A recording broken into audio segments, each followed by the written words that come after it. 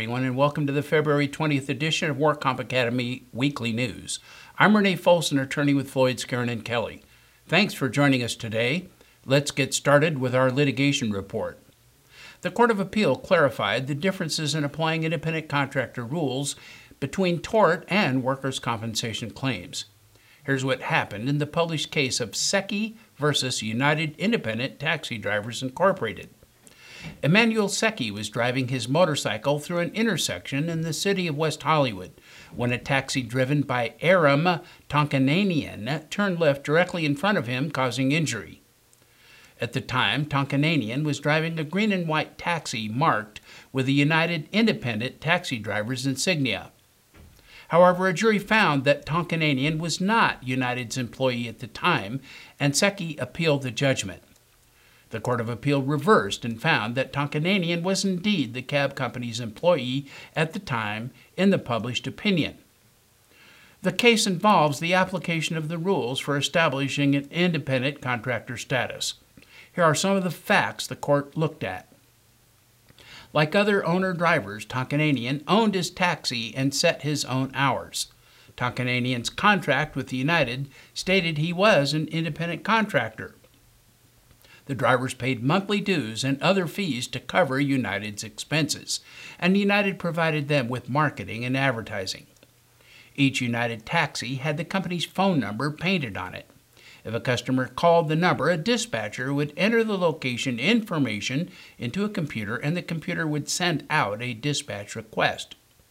In order to receive dispatch requests, a driver would check into a zone where he or she was located. The drivers were free to accept or reject dispatch requests and could pick up passengers on the street so long as they were licensed to accept fares within that city.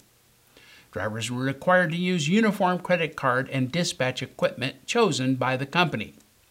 The credit card charges were initially paid by United, which would then deduct credit card processing fees, monthly dues, and a small fee for accounting. The taxi rates were set by the meter.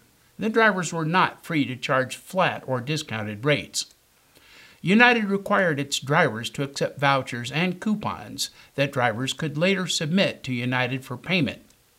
If a driver transferred ownership of a United taxi, the buyer and seller had to notify United and pay a $500 transfer fee.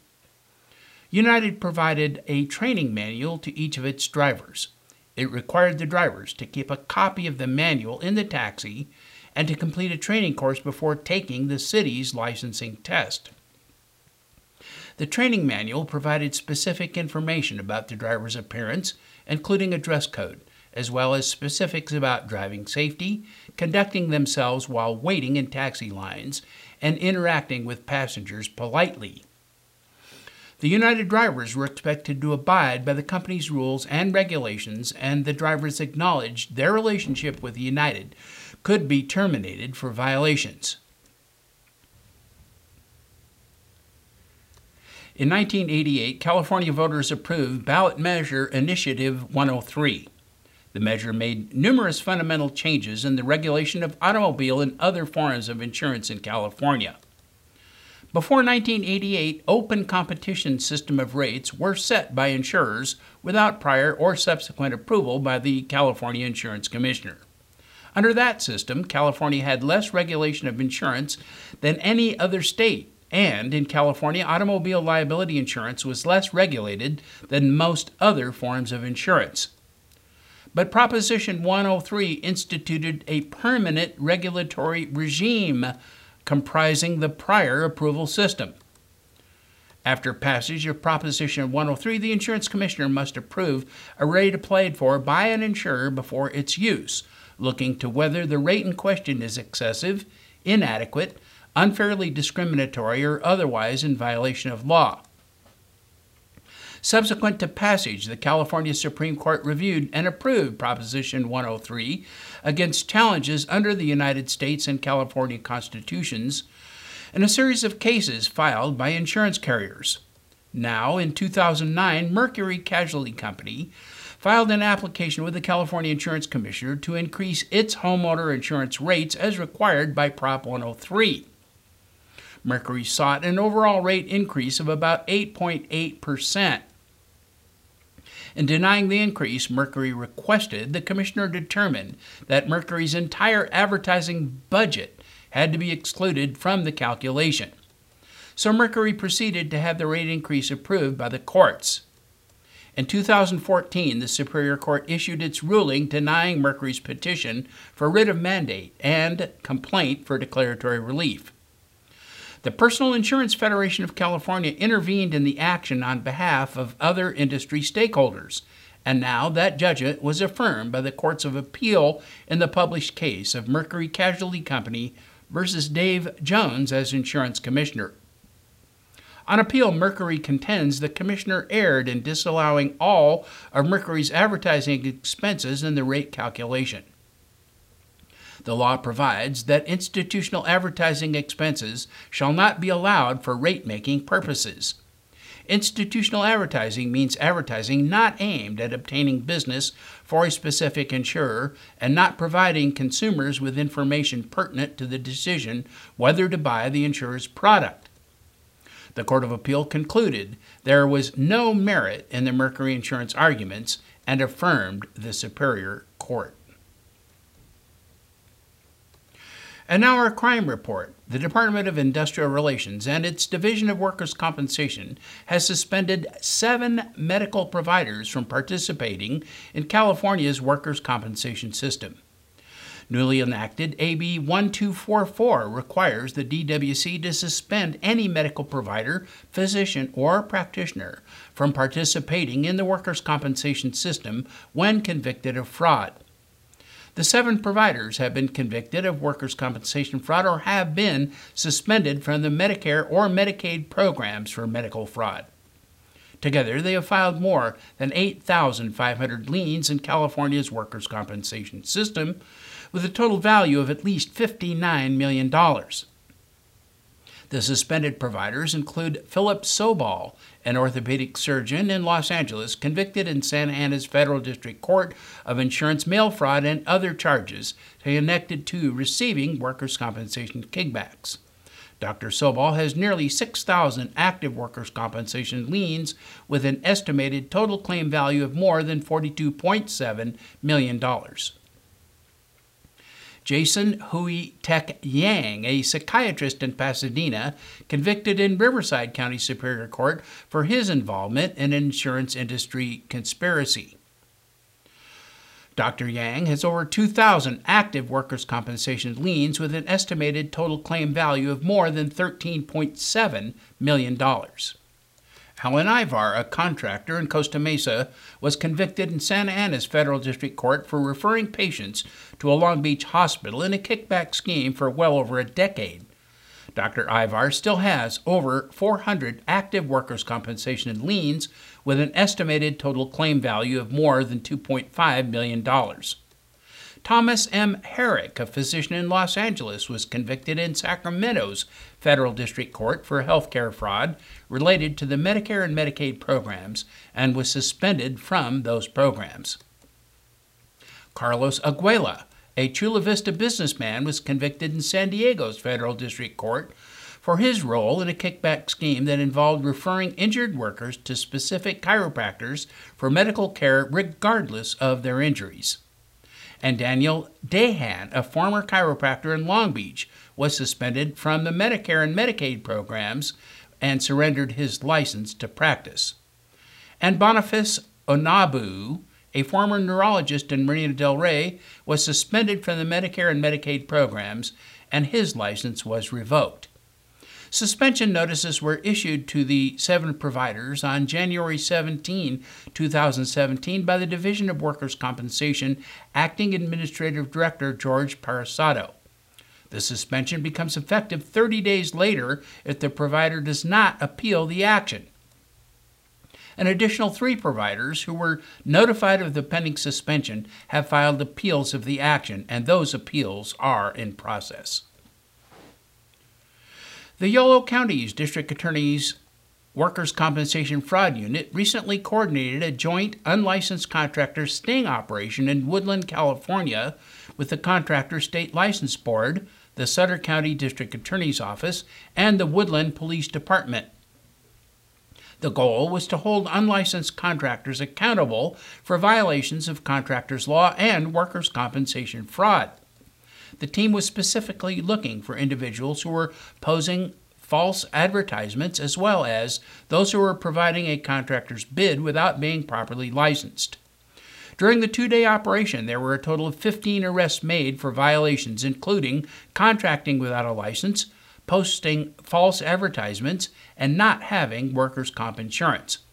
According to California law, all individuals performing work regulated by the Contractor State License Board at $500 or greater must have a valid contractor's license. If they have any employees working for them, they must provide their employees with proper comp insurance as well. Homeowners can be held liable for any medical treatment stemming from injuries sustained by the employee of an unlicensed contractor if they occurred while working on the homeowner's property. District Attorney Jeff Ressig emphasized that it is critical that homeowners ensure the contractors they hire are licensed by the Contractor State License Board and have proper workers' compensation insurance. In 2015, law enforcement agencies had only 6 pharmacy burglaries in Ventura County. The following year, these burglaries numbered 64, resulting in an average of more than 5 burglaries per month and leaving law enforcement officials scrambling for answers. The Ventura County Sheriff's Office described the 58 burglary increase as a statistically significant change in criminal behavior. Detectives of the Oxnard Police Department's Property Crimes Unit said most of the burglaries had specific targets, such as opioid-based narcotics, with little variation. A public affairs representative for Kaiser Permanente, whose Oxnard pharmacy was burglarized twice in 2016, said it was obvious the criminals were seeking high-priced drugs such as oxycodone. Thieves can potentially make hundreds of dollars from the illicit sale of opioid drugs on the black market. Typically, the opioid-based drugs are selling for about 50 cents per milligram, which is $7 to $18 for a 15-milligram pill and $15 to $36 for a 30-milligram pill.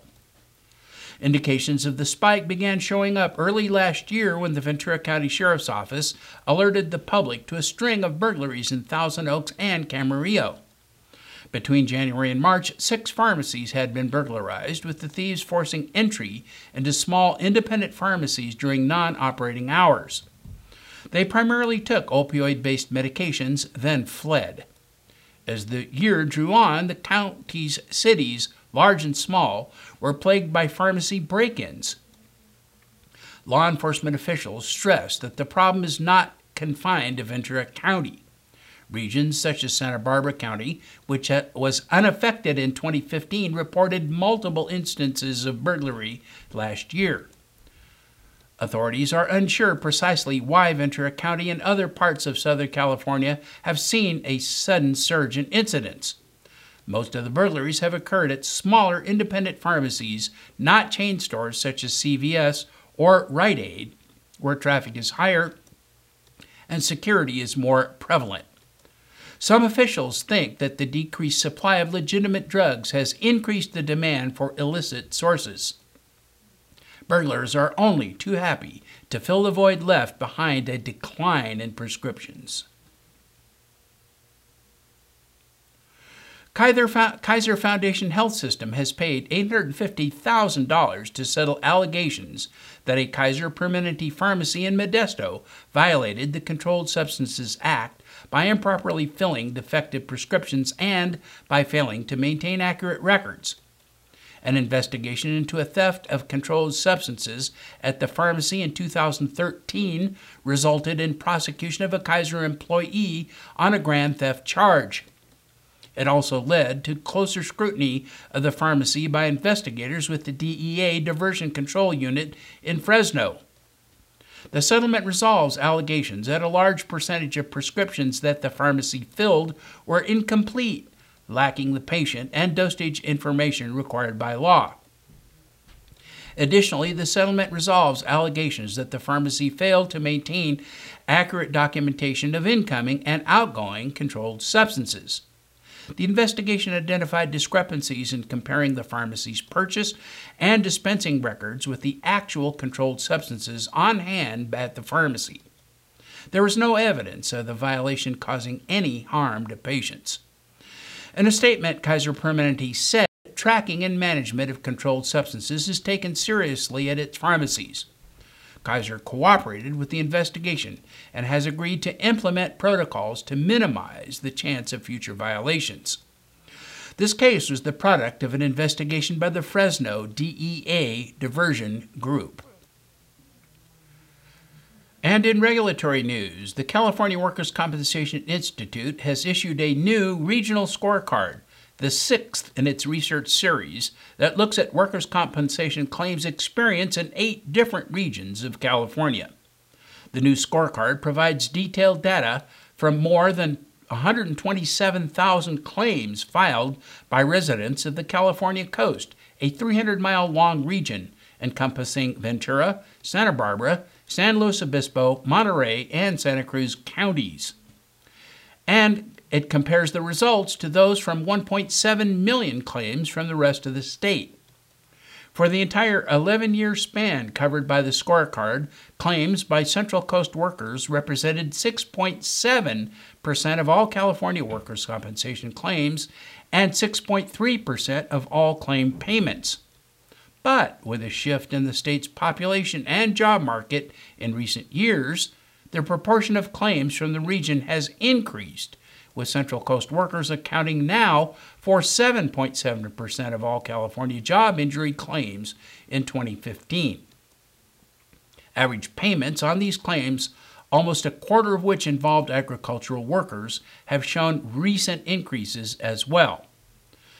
But time lags from the date of injury to employer notification, claims administrator notification, and initial treatment are significantly less on the Central Coast.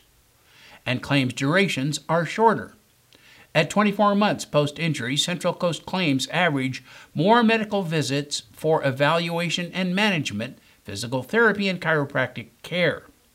While the biggest difference in medical payments is in surgery, where Central Coast claims at the 2-year benchmark average 11.2% more than the rest of the state. 4 of the top 10 drugs prescribed are opioids. Vicodin, oxycodone, tramadol, and fentanyl together account for 20% of the region's total drug spend. All of the scorecards and summary bulletins are available to CWCI members and research subscribers who log on to the CWCI website. The next scorecard in the series will focus on claims from the northern counties. Cal-OSHA is reminding employers with more than 10 employees to post their 2016 annual summaries of work-related injuries and illnesses. These employers must post the annual summary no later than February 1 and keep the posting in place until April 30. Cal-OSHA Chief Julian Sooms said that this important posting requirement increases awareness of health and safety hazards in the workplace and helps employers and employees understand how to reduce risks. The employer's requirements to record occupational fatalities, injuries, and illnesses are in the California Code of Regulations, which describe the annual posting requirement and lists the exempted industries. To satisfy these requirements, at the end of each calendar year, employers must review the Cal-OSHA Form 300 to verify that the entries are complete and accurate and correct any deficiencies they identify, and create an annual summary of injuries and illnesses recorded on the Cal-OSHA Form 300 using the Cal-OSHA Form 300A Annual Summary of Work-Related Injuries and Illnesses, and then certify and post the annual summary. The employer must post a copy in each establishment in a conspicuous place or places where notices to employees are customarily posted. Instructions and form templates can be downloaded for free on the Cal-OSHA website. Current and former employees, including employee representatives, have the right to review the summary in its entirety. And in medical news, a new treatment guideline promulgated by the American College of Physicians says people should try non-drug treatment options for chronic low back pain before choosing over-the-counter or prescription drugs. If the pain began recently, the guidelines recommend superficial heat, massage, acupuncture, or spinal manipulation. If patients wish to take medication, they should use non-steroidal anti-inflammatory drugs known as NSAIDs, such as ibuprofen or skeletal muscle relaxants prescribed by a doctor. Acetaminophen and steroids are not recommended for low back pain. But for chronic low back pain, defined as pain that's lasted more than 12 weeks, the American College of Physicians recommends people hold off on medications. The new guidelines apply to low back pain that does not radiate to other parts of the body like the legs. Patients with low back pain that radiates to other parts of the body need further evaluation. The new guidelines are based on a review of studies that looked at the use of drugs and non-drug therapies for low back pain but did not look at creams or injections. Opioids should only be considered as last resorts and only prescribed after doctors discuss their risks and benefits with patients. And with that story, that is all of our news and events for this week. Please check our website daily for news updates, past editions of our news, and much, much more. And remember, you can subscribe to our weekly news podcasts and special reports using your iPhone, iPad, iPod, or Android device by searching for the WorkComp Academy with your podcast software. Again, I'm Renee Folsom, attorney with Floyd, Skeren & Kelly. Thanks for joining us today, and please drop by again next week for more news.